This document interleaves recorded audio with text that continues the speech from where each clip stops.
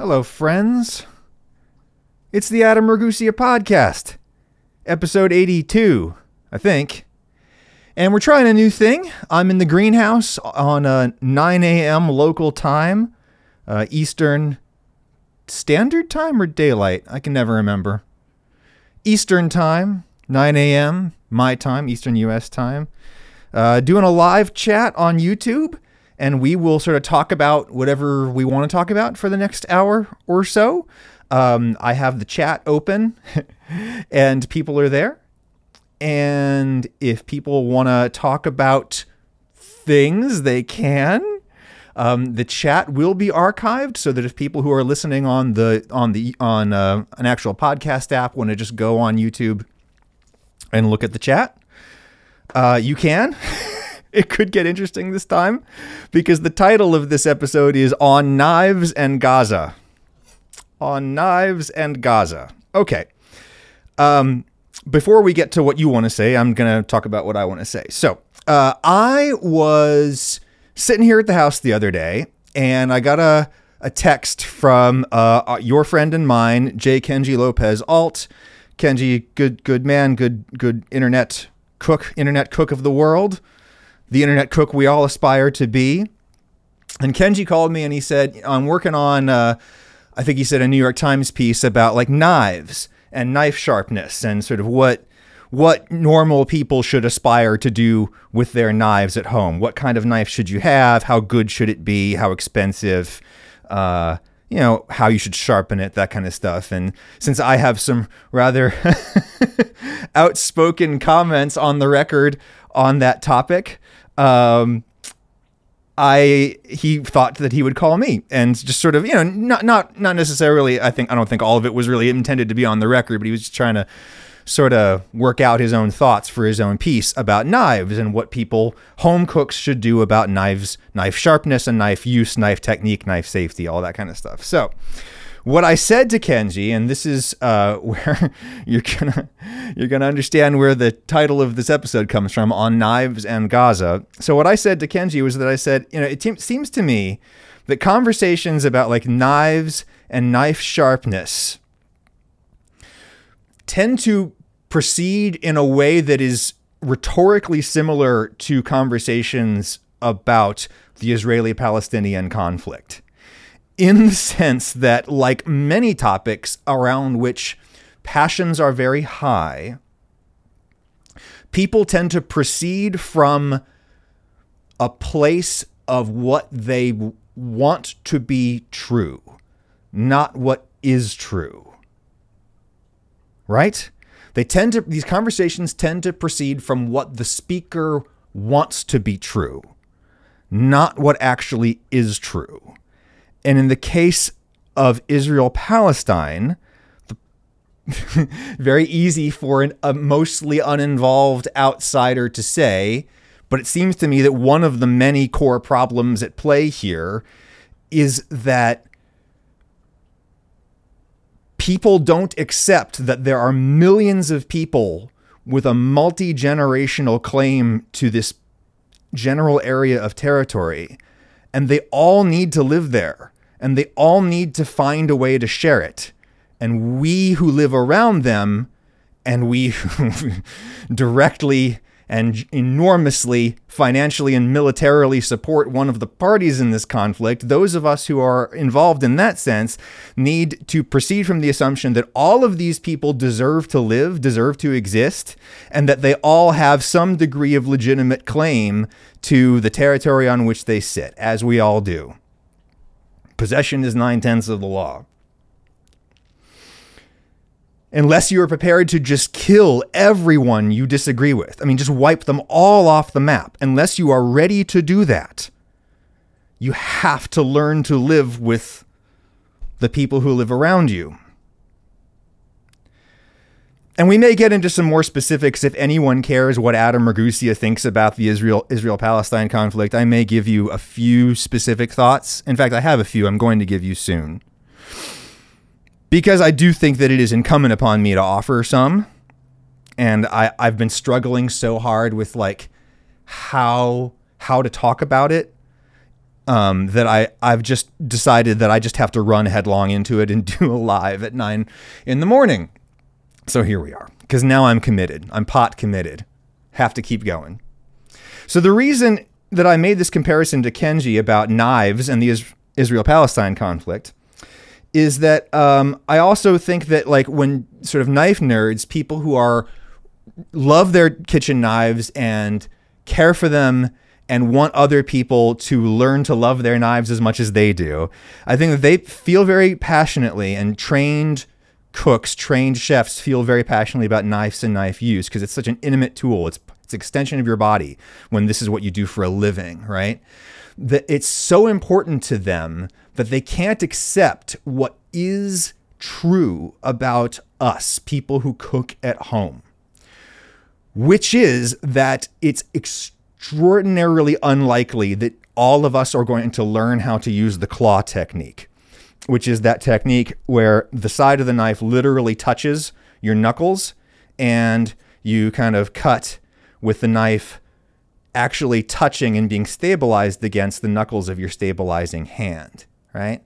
And this is this thing that, like, everyone in kind of Western style restaurants learns how to do, kind of classical culinary education, because if you do it properly, it's theoretically impossible to cut yourself, or maybe you could shave off a little bit of skin right on the knuckle, but you couldn't really, like, lose a digit if you do it this way, assuming you do it basically the way that it's supposed to be done, which is not something that I can really do. I'm not a trained chef of any kind. Not my thing. And I have been lucky enough to see, like, lots and lots of incredibly talented grandmas cook, like really, really talented people who have just, women who have been in the kitchen cooking their whole lives and could just kick the ass of me and probably most of the people here in the chat, right? For this live podcast edition of the Adam Ragusea podcast, episode 82, where we were talking about knives and Gaza. In a very tenuous metaphor. Go with me. So, people care a lot about their knives. I've seen incredibly talented grandmas, people who have been cooking informally, but very, very well their whole lives. Lots of them. None of them use the claw. The claw technique is a technique that purely comes out of the Western restaurant tradition and has spread thusly. And it's a good thing. I'm not challenging it, but I've never, ever, ever seen someone who didn't come out of that tradition use it or anything like it. And yet they are able to cook incredibly well. So first, I think that, knife nerds who insist upon the claw as really the only viable technique need to look at themselves and ask themselves, do you really want to look at that incredibly talented cooking grandma and tell her that she shouldn't be, that, like, she's doing it wrong? Are you going to do that, dude? Like, I would like to film that. Can I film that when that happens? When you tell her that she's doing it wrong? Let's watch. It's going to be great. Right? So any conversation about knife and knife safety and kitchen knives has to proceed from reality, right? Which is that most people don't do this. And I think it's very unlikely that lots of people will ever do this, because this is a hard thing to do. It takes a lot of this claw. I'm sorry, for the people who are listening to the podcast as they're supposed to be doing, because it's a podcast, I'm demonstrating the claw technique right here visually. When you do this, you have to hold your food with your fingertips instead of the pads of your fingers, which is not the way our hands are evolved to, like, hold stuff, or at least not big things. Small things were evolved to hold with the tips of our fingers, but big things like food, we hold it with the pads of our fingers. It's just what we're evolved to do, right? And then we're also evolved, I think, to keep our body and our parts away from dangerous things like knives. Like, we have this instinctive desire to recoil away from the knife and not have our stabilizing hand right up against it. So it's just a deeply unnatural thing. And I just don't think it's realistic to expect that most people will ever do it. And I'm not even sure that if most people tried to do it, that would be a good thing for public safety, right? Because I'm not sure how viable it is for people to learn how to do that outside of the context of a professional kitchen where they're being apprenticed, right? And that they could end up doing more harm than good. And I have no idea. But I know that it's unrealistic to expect that most people will cut that way. Therefore, you have to then engage with the question, what do you want to do instead as like an internet cook? As you could very grandiosely describe it as a cooking educator of some kind, right? What do you do if you accept as a reality that most people are not going to learn how to use the claw technique? What do you do? I think what you do is you try to demonstrate and preach practices that allow people to cut safely and well without using the claw, which for me is mostly just like stabilizing the food however feels natural to you. Put your whole hand down on it if you want. Just keep your stabilizing hand way away from the knife. Just keep it really far away from the knife and go slowly. Go really slow. Keep the stabilizing hand away from the knife as much as possible.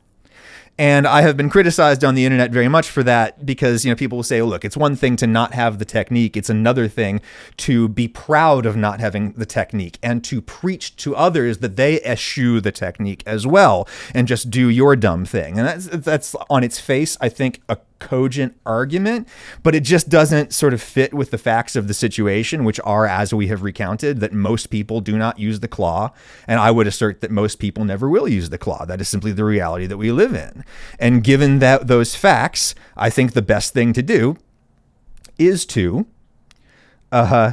just cut things normal like, the way most people in the world do it, and to try to do it as slowly and safely as possible. What does that have to do with Gaza and Israel-Palestine? Well, a lot of people around me, a lot of people in my orbit, does bro not see the chat? Someone is asking me. No, I'm not paying attention to the chat right now. I'm thinking about my thoughts. So, what does this have to do with Gaza? A lot of people in my orbit, which includes me, we're struggling with how to morally size up the war as it is happening. Struggling with who is ultimately morally culpable, both for the immediate conflict and also the root conflict, of which the immediate conflict is merely the most recent phase. Struggling with morality, and it's tricky. I'm really not sure who I think is more to blame for the horror unfolding. At least in the broad sense. In the immediate sense, I have some pretty good ideas about who I want to blame. Not a big fan of Bibi Netanyahu. But in the broad historical sense, I'm really not sure who is most culpable for the horror unfolding in West Asia at the moment. Other than maybe the British, like if you wanted to point at one actor who's really most responsible, it's the British Empire. But here's the thing.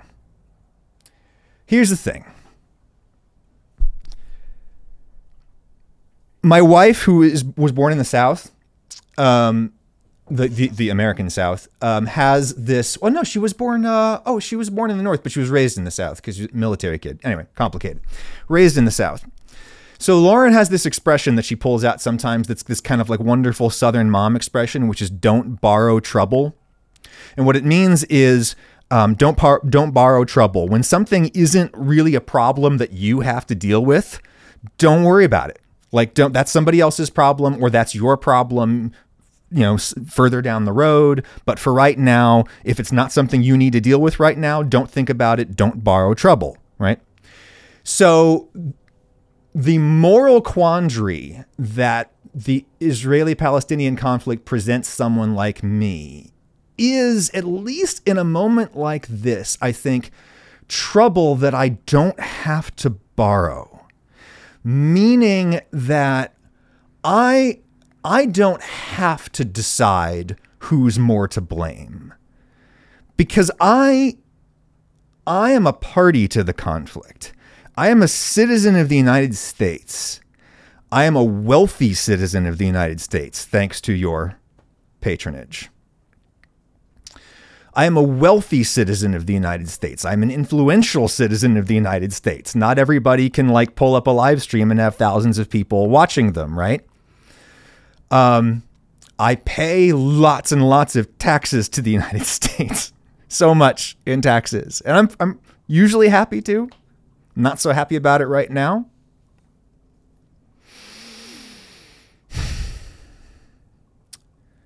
So, because I am who I am a party to the conflict that is unfolding. Not a direct party, but I am a party. I am close to what's happening.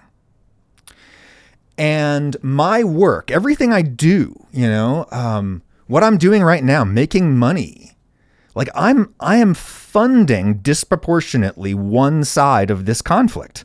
That is just the truth. Okay? What I'm doing right now is helping to fund and arm the Israeli side of the present conflict. Therefore, it is appropriate for me to morally scrutinize the behavior of what is, in effect, my side in a conflict. Right?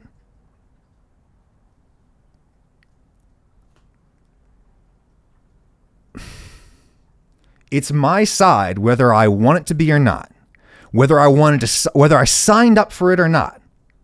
Sure as hell didn't sign up to be on this side, but here I am.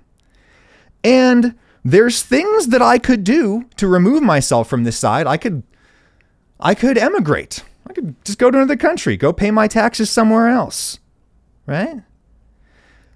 So I see a lot of people in the chat asking a lot of like specific questions about the conflict, and I may answer some of them, but and if you want to talk about this among yourselves, that's fine. But I have a thing that I want to say, and I'm going to keep saying it, and you can pay attention to that, or you can pay attention to each other, and that's all. It's all good. I have a side in this conflict. What I'm doing right now is funding the Israeli military. Therefore, it is incumbent upon me to be more. It is incumbent upon me to direct my moral gaze toward my side. Or it is more incumbent on me to do that. It is more incumbent upon me to scrutinize what my side is doing for purposes of moral rectitude.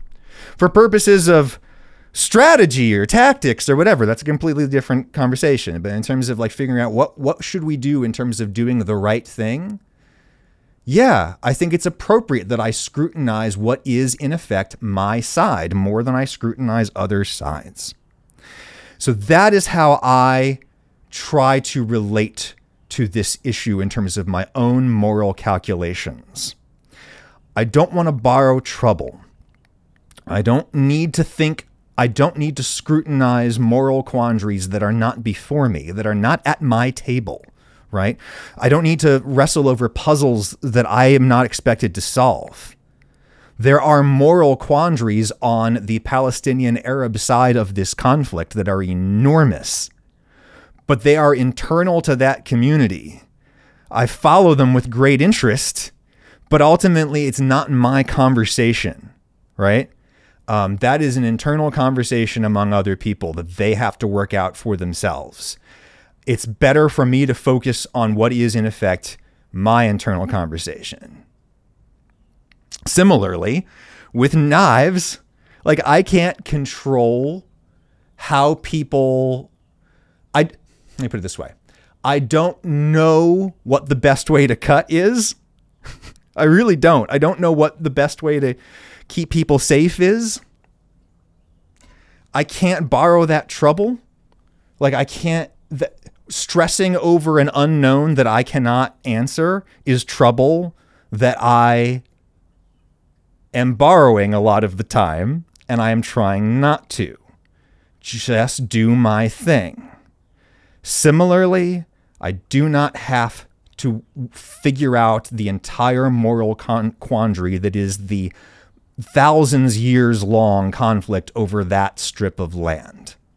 I have the privilege to focus on that piece of the puzzle that I have influence over, and that is the United States government and its enormous support of the state of Israel. I'm now going to talk a little bit about what I think about that support and what we should do about it. And I am not looking at the chat. Sorry, somebody just asked in the chat, like, do I have a gun at my head? Does this feel forced? In a way, it's forced because I don't really want to talk about this. You know, not a lot of people do want to talk about this. But we're in a place where, like, I think, you know, it's just morally incumbent upon someone like me to talk about this. And I don't know how to do it. There's no way to do it perfectly. So I decided to just run headlong into the problem and live stream my way through it. So that's what's happening. I understand that people are going to get salty about it. But, you know, hey, salt can be good. As in the case of Element, sponsor of this episode. Go to drinklmnt.com/Adam to get a free flavor pack with any purchase. drinkelement.com/Adam. Free flavor pack with any sample purchase. Element is a delicious electrolyte drink. That is to say, a drink that contains some of the electricity conducting elements that we all need to survive. It has sodium, potassium, and magnesium in a scientifically backed proportion to help you replenish yourself from, say, strenuous exercise. When you sweat out a lot of your salt, that's when you really, really need a replenishment of your electrolytes. Also, if you're eating really cleanly, you know, you're not eating any processed foods or anything, you're on a really strict diet, you could easily end up going low salt in that case, which would make you feel sort of in the initial stages kind of like low energy, a little sick to your stomach, foggy. But of course, when you get really low on electrolytes, then you just lose all muscular control and you just collapse in a heap, which is something you may have seen at endurance sports events when people run out of their electrolytes. Regardless, there are things you can buy, sports drinks and stuff on the market for replenishing your electrolytes, but they have a lot of sugar and a lot of other stuff that you might not want. The whole thing about Element is that it's a really, really simple thing with a really simple list of ingredients. It just has sort of the electrolytes and some natural flavorings, and that's it. So this is the grapefruit salt flavor, which is my favorite, but they have a lot of delicious flavors. Mix it in however much water you want. You're good to go. Go to drinkelement.com/Adam. Element is spelled LMNT, so it's drinklmnt.com/Adam to get a free flavor pack with any purchase. And I thank Element very much. So, so I see someone say, well, I'm not going to engage with that. So, this is my job, folks. This is what I do. I do podcasts, and I support those podcasts with advertising. And we have to be able to talk about whatever is important on this show, I think. So here we go.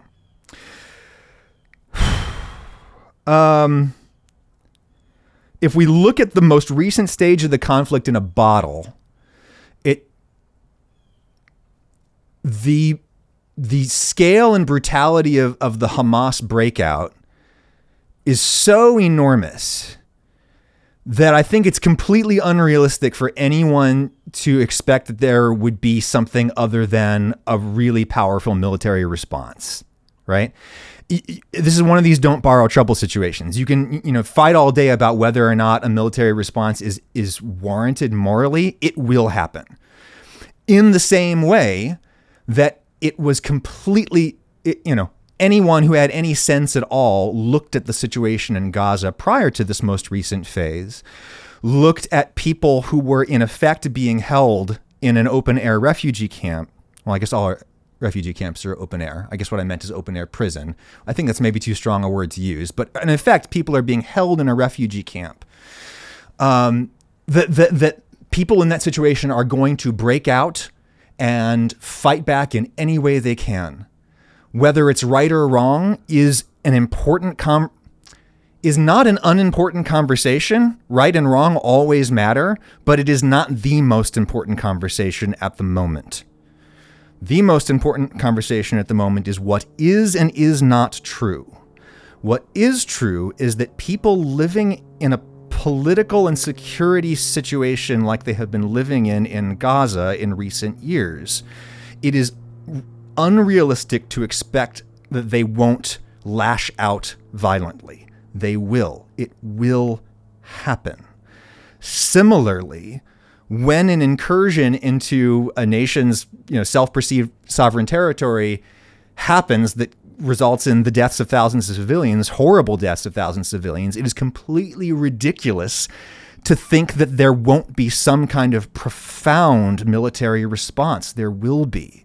And so for me, I think it's good for me to start from the place of what is true.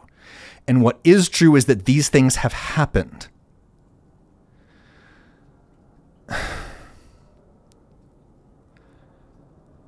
It's also true that the United States is Israel's daddy for various historical and cultural reasons, and economic reasons, and military reasons.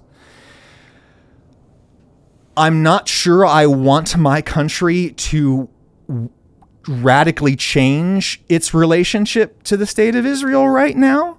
Like, I kind of think that I'm open to the possibility that the way that the United States can help the situation best in this moment is to remain Israel's daddy and therefore try to keep Netanyahu's government on some kind of leash. I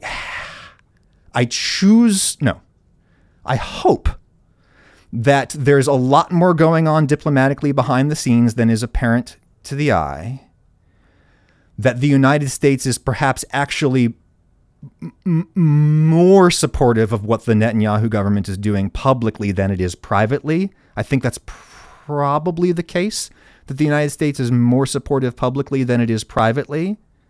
And that may be the most productive role for the United States to fulfill at this point in the conflict. Like, I'm not saying I want the U.S. to just wash its hands of Israel. But on the other hand, I think so much blood has been shed.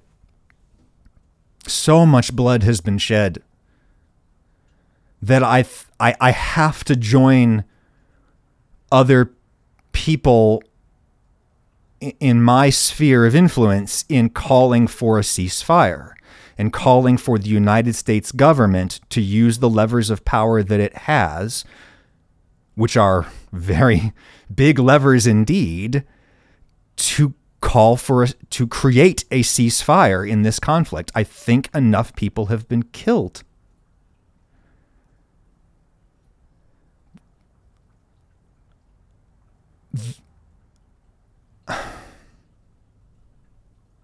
When in doubt, stop killing. Is that a good rule to go with? When in doubt, stop. Problem, of course, is that some people aren't in doubt. A lot of moral certainty. And I am not in a position to tell them that their moral certainty is false. Right? I am comfortably removed from the reality of most of what I'm talking about. Therefore, I'm not in a position to tell people that their perception of moral rectitude is false or fatally inflexible. I'm not. Again, I'm only in a position to figure out my own situation. And here is my situation. I am funding one of the sides that's shooting.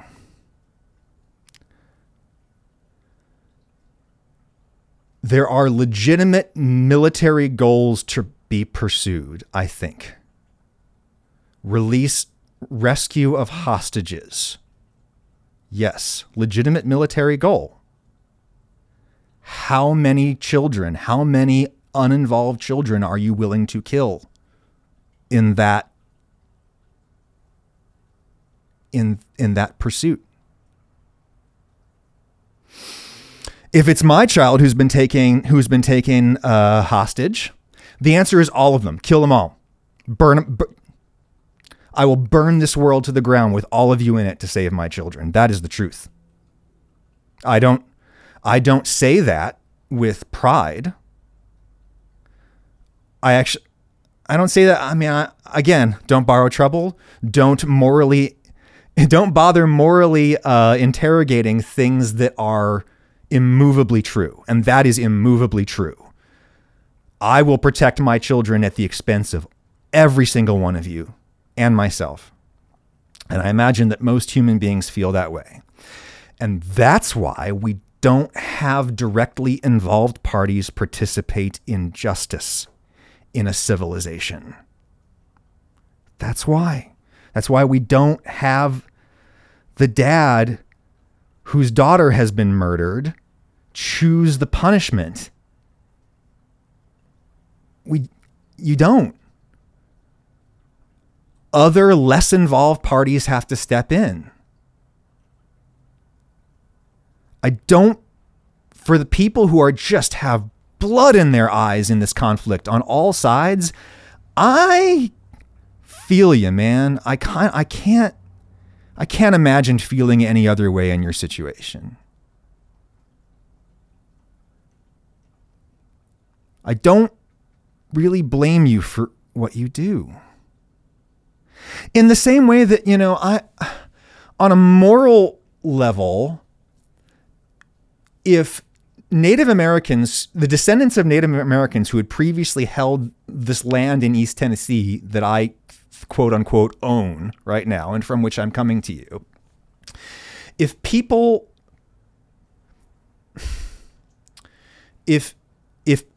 descended from those native people came here and said, "Get off our land, this is mine." They showed up at my front door with a weapon and said, "Get out, this is ours."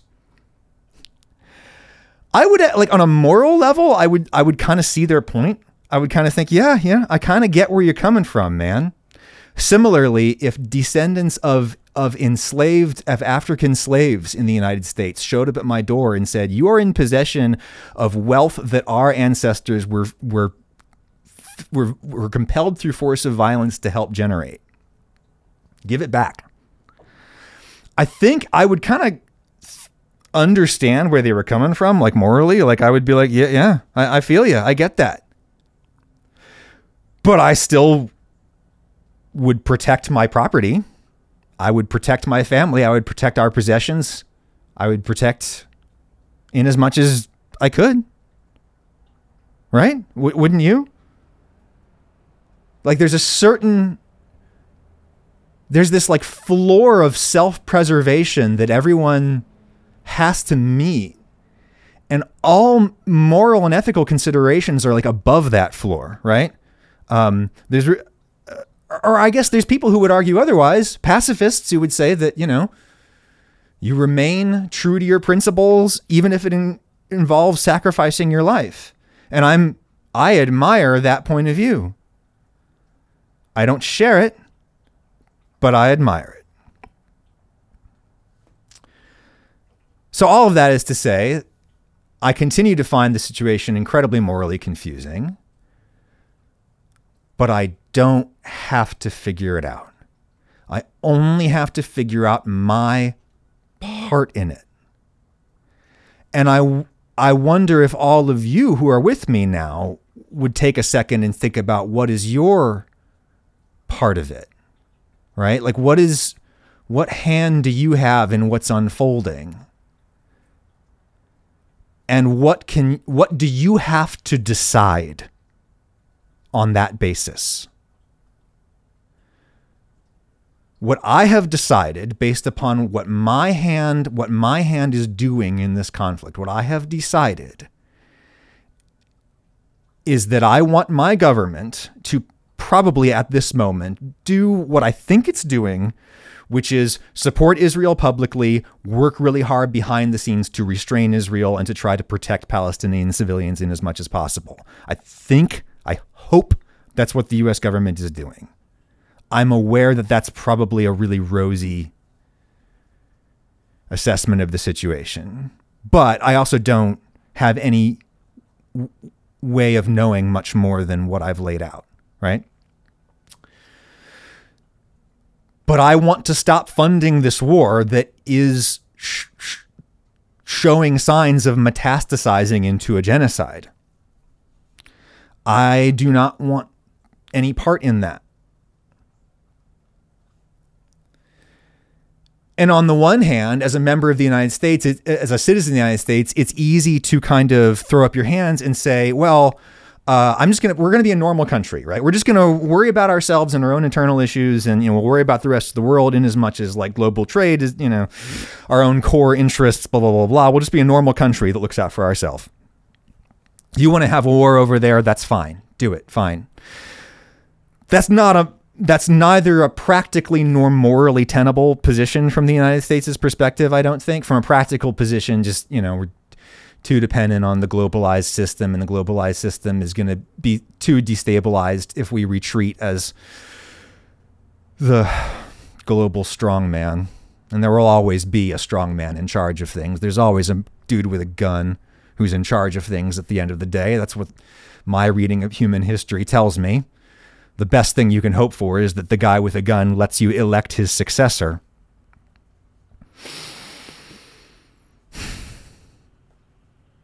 I don't know, guys.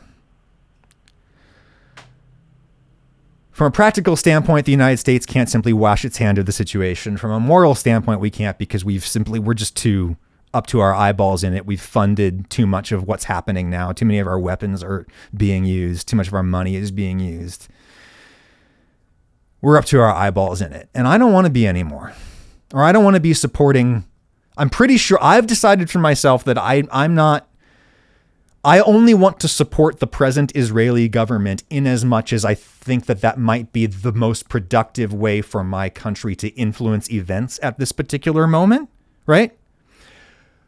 But long term, I'm kind of done here.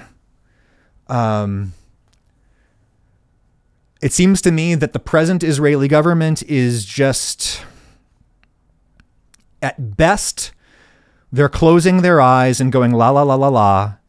We can pretend that we can, instead of integrating Palestinian Arabs into our state and giving them full political rights and suffrage, which would therefore allow them to vote us out of power and therefore would end the identity of Israel as a Jewish state, right? So he knows he can't.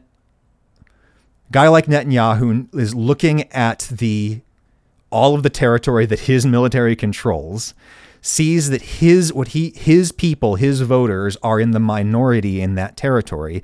Therefore, he cannot extend full political rights to everyone within that territory because he will lose power. And indeed, that event could result in another genocide. And that's a reality that we need to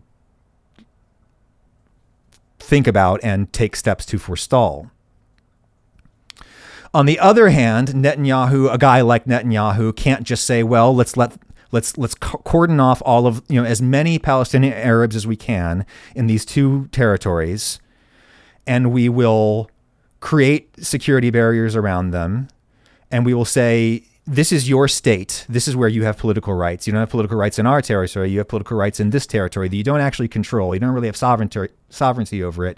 But this is going to be where your political rights will be expressed.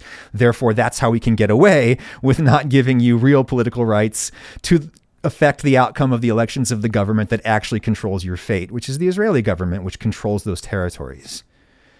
So it's this. From the perspective of a guy like Netanyahu, it's this situation where he just wants everybody to sit around and wait for the fundamentals of the situation to change, which they won't. Or what he wanted to do was to get everybody as angry as possible to result in an explosion and in the war that he's always wanted. And I think on some level that is what's going on with a guy like that. And I do not want to fund a guy like that.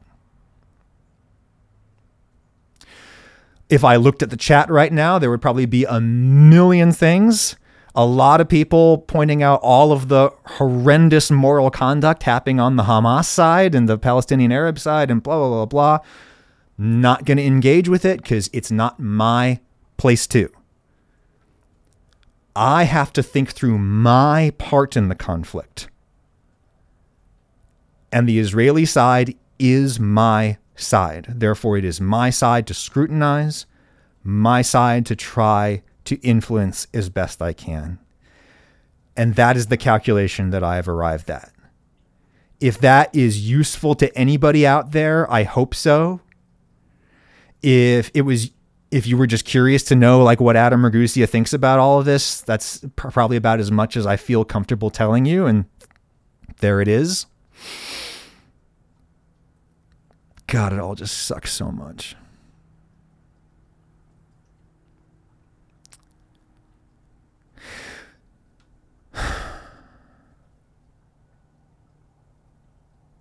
I like that I've created like a job for myself.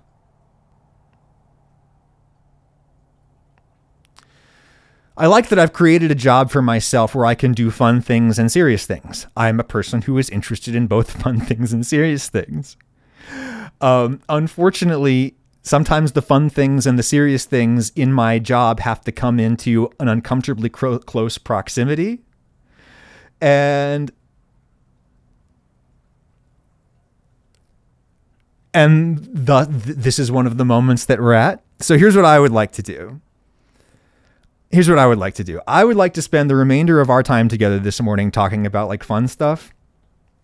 So folks in the chat, be thinking about, any kind of food or anything that's fun that you want to talk about for the next 20 minutes while I sincerely thank the other sponsor of this program. And before I bring them up, please keep in mind that even though advertising in proximity to conversations about genocide may seem crass, the sponsor is what created the table at which we are sitting right now. We can't have these conversations together unless someone pays for the table at which we sit.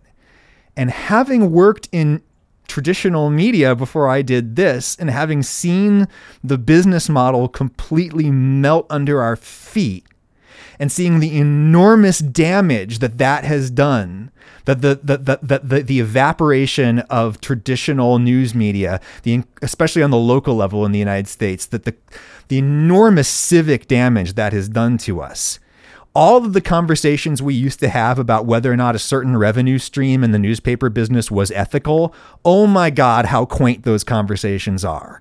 That's borrowing trouble, let me tell you. First, just make sure that you can run your newspaper. First, I just have to make sure that I can run my podcast. And then we can talk about serious stuff or fun stuff. But nothing happens without sponsors. And to that end, I am very glad to thank the folks at Trade Coffee. Go to drinktrade.com/Adam Show to get a free bag of coffee with any subscription purchase. Trade has been such a blessing in my life. Like, I am a person who I get, as you can tell from both the serious and the less serious parts of this conversation we've had so far today, I'm a person who is often paralyzed with choice. And when it came to like getting into coffee and deciding what kind of coffee to drink and where to get it from and blah, blah, blah, like I have been paralyzed with choice my whole life.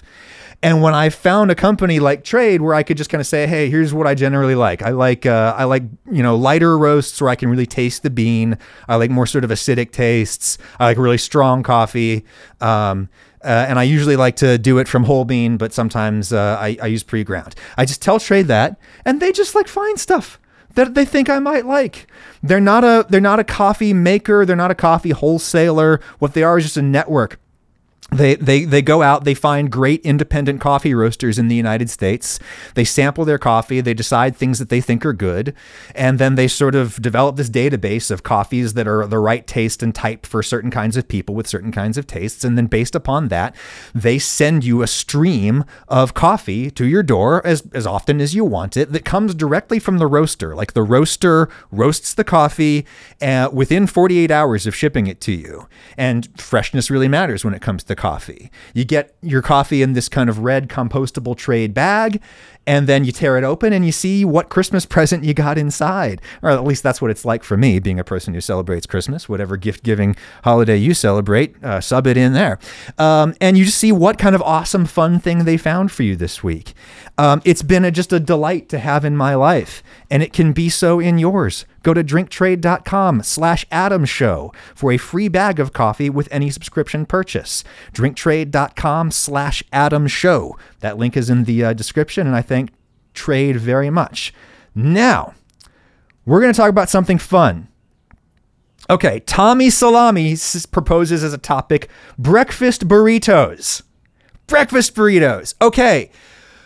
I think in many ways, like, the burrito is the perfect food. Especially what I know to be the San Francisco style burrito. I mean, at least that's what it has historically been called in the United States, although not so much anymore. Now the San Francisco style burrito has just become a burrito because that's the style of burrito that has been popularized by chains like Chipotle. It's the burrito that is made with a steamed tortilla folded and then wrapped usually in foil, something so that it steams some more and it gets kind of hot and gooey and it all kind of molds together, as opposed to a burrito that you like cover in cheese and then you broil and then you eat with a knife and fork, right? Which is a delicious piece of food, but it's not a convenient, working person's lunch, right? In the way that a San Francisco style burrito really is. And I'm hesitant to use that term because my guess is that, like, the idea of steaming a tortilla, filling it with a burrito fillings, and then wrapping it in foil probably predates its invention in San Francisco, like, of all places. Like, but maybe, I don't know. All I'm saying is that I have known it to be called a San Francisco style burrito. Love a San Francisco style burrito. I love the, like, texture, the, like, almost skin-like texture that it has from the steaming. Right. I used to work at a convenience store, a very popular convenience store chain based in Pennsylvania, Altoona, Pennsylvania, that's now all through the northeastern United States, called Sheetz. And Sheetz has when I worked there, they had a steamer that we would use to steam the hot dog buns. Right. So you take the hot dog bun, you'd put it in this steamer, you'd close the door really tight to form a steam tight seal. You press this button that forces hot steam into the box, and it makes the hot dog bun kind of taste and smell like freshly baked bread for a few seconds, for long enough to sell the hot dog, right? And it was the scariest piece of equipment in the kitchen because steam burns are incredibly painful. Steam, I don't know why. I think, I guess steam gets a lot hotter than boiling water, right? So that's one reason. And then I guess maybe because it is able to envelop all parts of you, it's able to kind of rush around you. That's, steam burns are awful. And we used to burn ourselves on that damn hot dog bun steamer so much. So I worry about the, like, Chipotle employees and whether or not they're burning themselves on their tortilla steamer, which looks like a pretty similar piece of technology. But anyways, I love it because when you steam the tortilla and then you fill it up with a burrito, so like it's filled to the brim with fillings and it's all taut. Like the surface skin of the burrito is taut like skin. And so it's like biting through skin, which sounds absolutely disgusting and violent as I'm like saying it, but I find that incredibly satisfying when I bite into a San Francisco style burrito. My favorite kind was from a place called Laughing Planet in Bloomington, Indiana, that sadly closed. And now I mostly get them from Chipotle, which is fine. Chipotle is good. You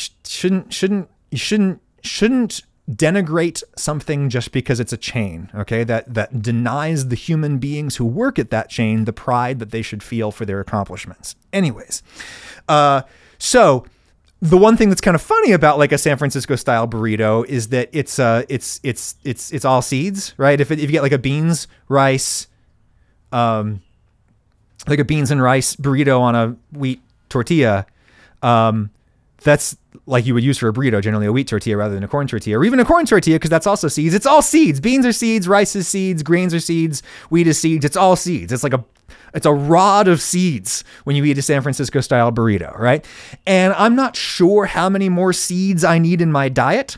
I'm not one of these dudes, these internet dudes who's just like, seeds are, industrial seed oil is turning men into femboys or whatever, right? Because I think the subtext of those arguments is always that like there's something unmanly about eating seeds because birds eat seeds. Never mind that birds are dinosaurs, literally dinosaurs, and dinosaurs are pretty fucking badass. But anyways, so seeds. I think there's a kind of guy on the internet who sort of says like implies at least that eating seeds is unmanly because birds do it, whereas men eat meat because meat requires you to kill it through an act of violence before you can eat it, and that's what a man does, right? So I'm not one of those guys. I'm just one of these guys who eats too many carbs, and so like I'm trying to reduce my seed intake. So I've been trying to do breakfast burritos lately. I've been trying to like steam tortillas in the microwave, which to me, the basic technique that works best there is get a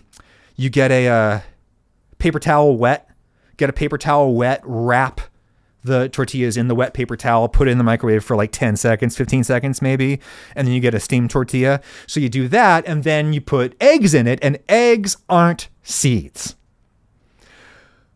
Or at least they're not botanical seeds. Eggs are basically animal seeds, right? It is the animal equivalent of a seed. So it's still, I guess you could argue a breakfast burrito is still a seed bar, a seed rod, but it's still probably like better for my nutritional goals. So I've been trying to get into it, but I have a problem, which is that I have a problem with eggs and tomatoes. For some reason, eggs and tomatoes, it's the acid with the egg. I don't know.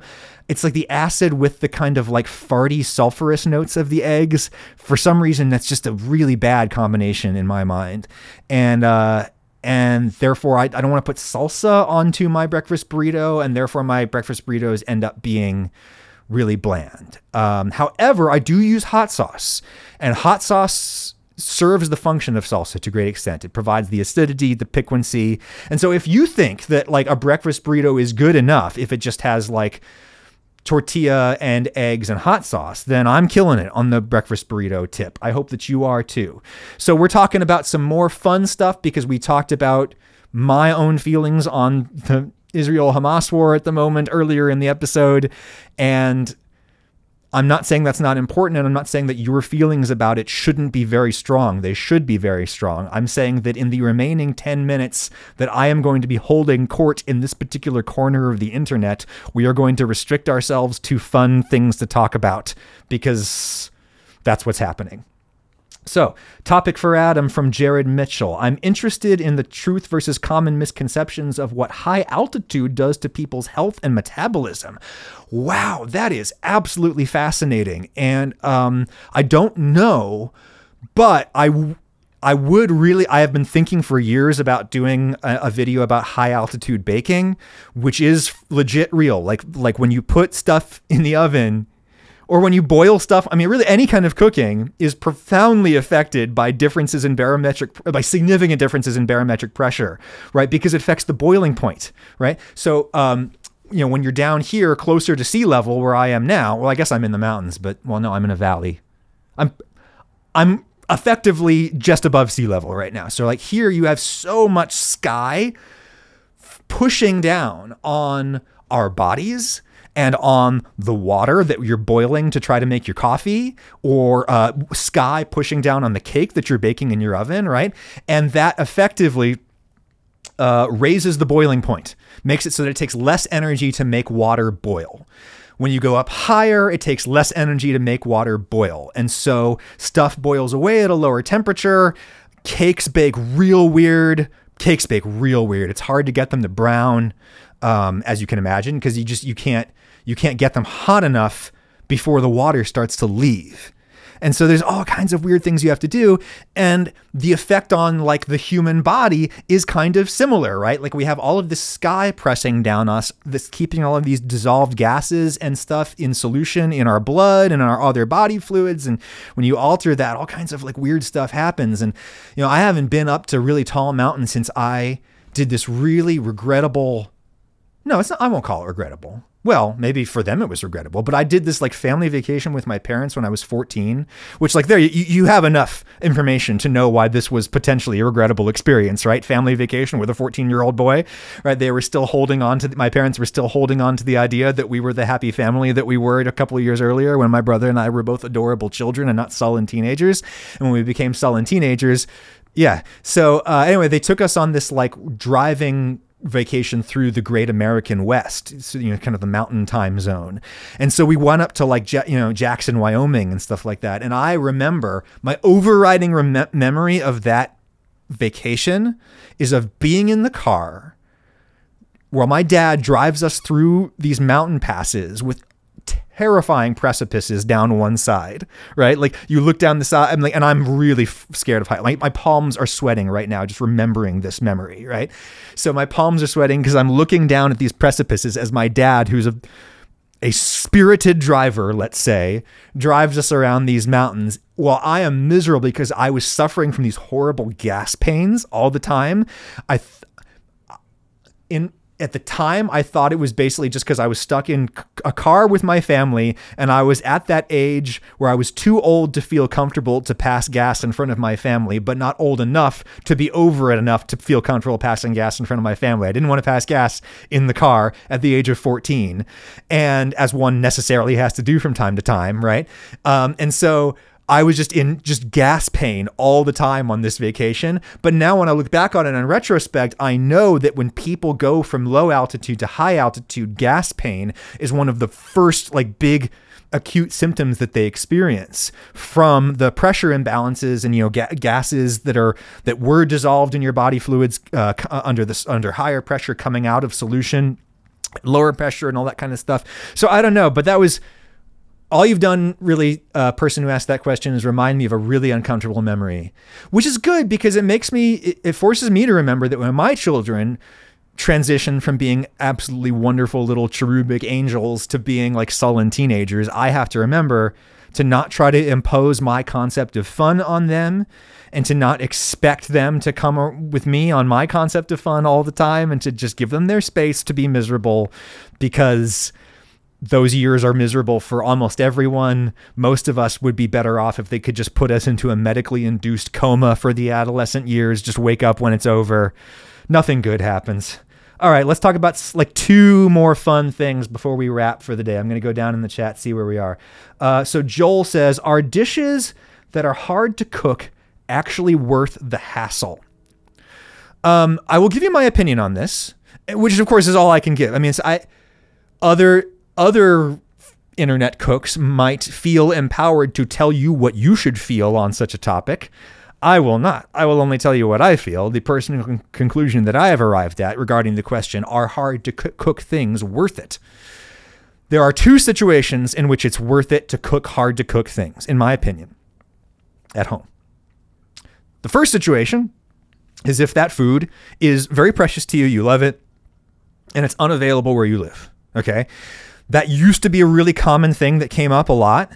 It's less so true now. Like, why did I get into home pizza baking? It's because I moved to Boston, and Boston at the time, or if you went into the suburbs, there was some good pizza, but in sort of metro Boston, center city Boston, Cambridge, there were good pizzas, but there were no good New York style pizzas at the time. And I really missed that. So that's what I got into doing. And that's why I expended all of this work and time and money trying to kind of bake the perfect New York pizza at home, is because I literally couldn't get one, and I wanted one. And it's that simple.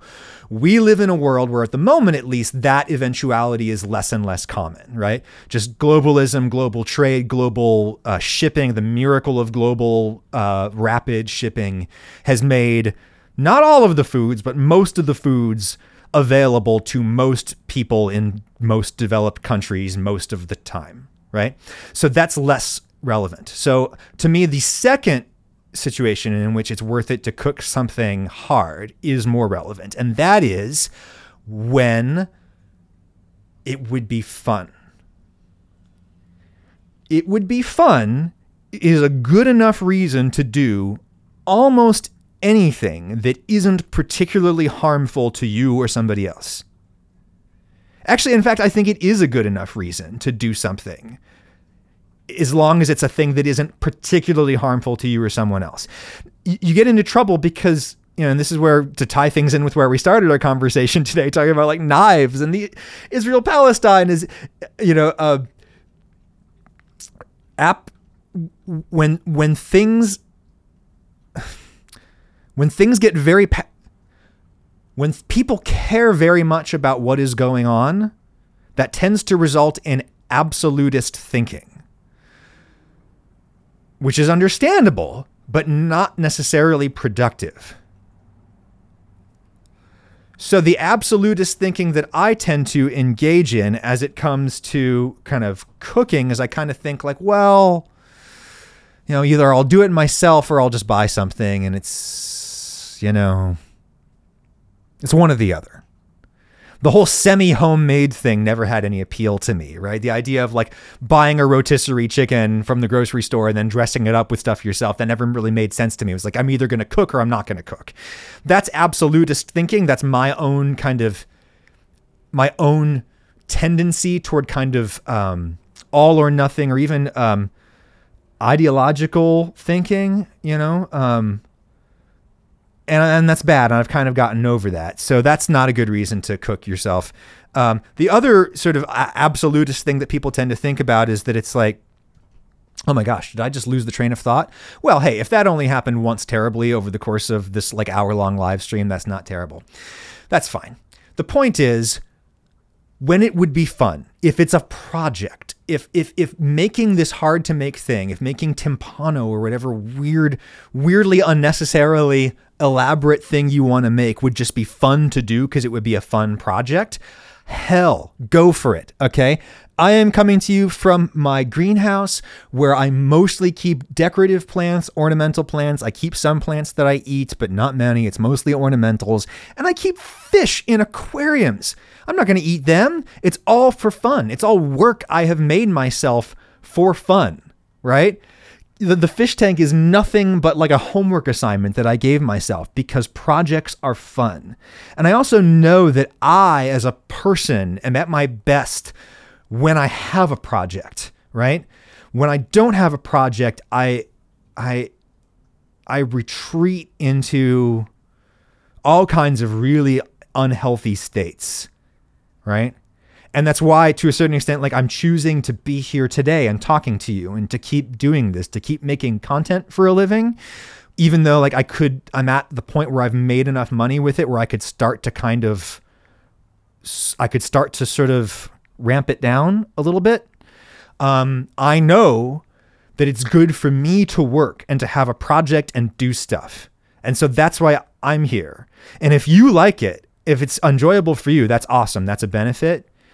That's great. But I'm mostly here just to keep myself from melting into like chair dad, like the dad who just spends he spends his whole life in his easy chair.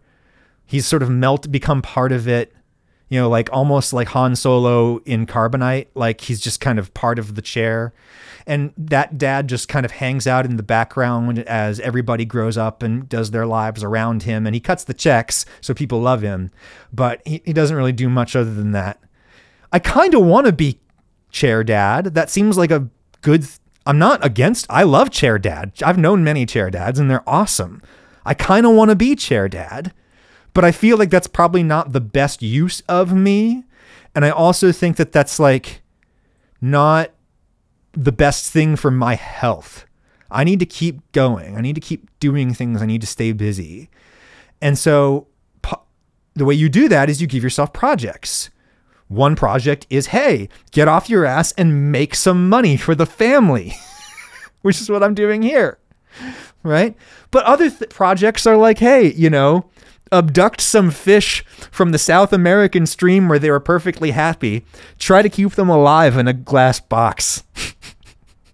It's like this weird homework assignment that I gave myself, but I do it because A, I enjoy it, and B, it's good for me. It keeps me sharp. It makes me healthy. Cooking something difficult keeps me sharp from time to time, makes me healthy, gives me something to do. And if it's that for you, I 10,000% support you in that. Even if it's a complete waste of, it's not like a good expenditure of resources, unless you're the kind of person who really should be putting your effort towards something, like you have children that you're not providing for. I think you should go and work at a real job instead of giving yourself a pointless homework assignment, if that's the eventuality. But on the other hand, you can take that kind of reasoning too far and say that poor people don't deserve leisure, right?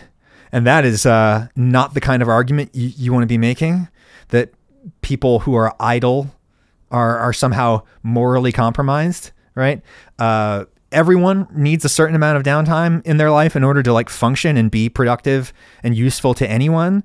And so, you can't criticize poor people for trying to have some fun with some of their day, because they literally have to, because there's no other way we can get through it all. There's no other way we can get through all the horror that we are presented with in our daily lives without spending some time in our happy place. And if your happy place is deep frying something, even though deep frying at home is in many ways a bad use of resources, then you do you, my friend. Find your peace however you can in this crazy world that we live in. Love y'all, in as much as I can love people I don't know. Be safe out there, and talk to you next time.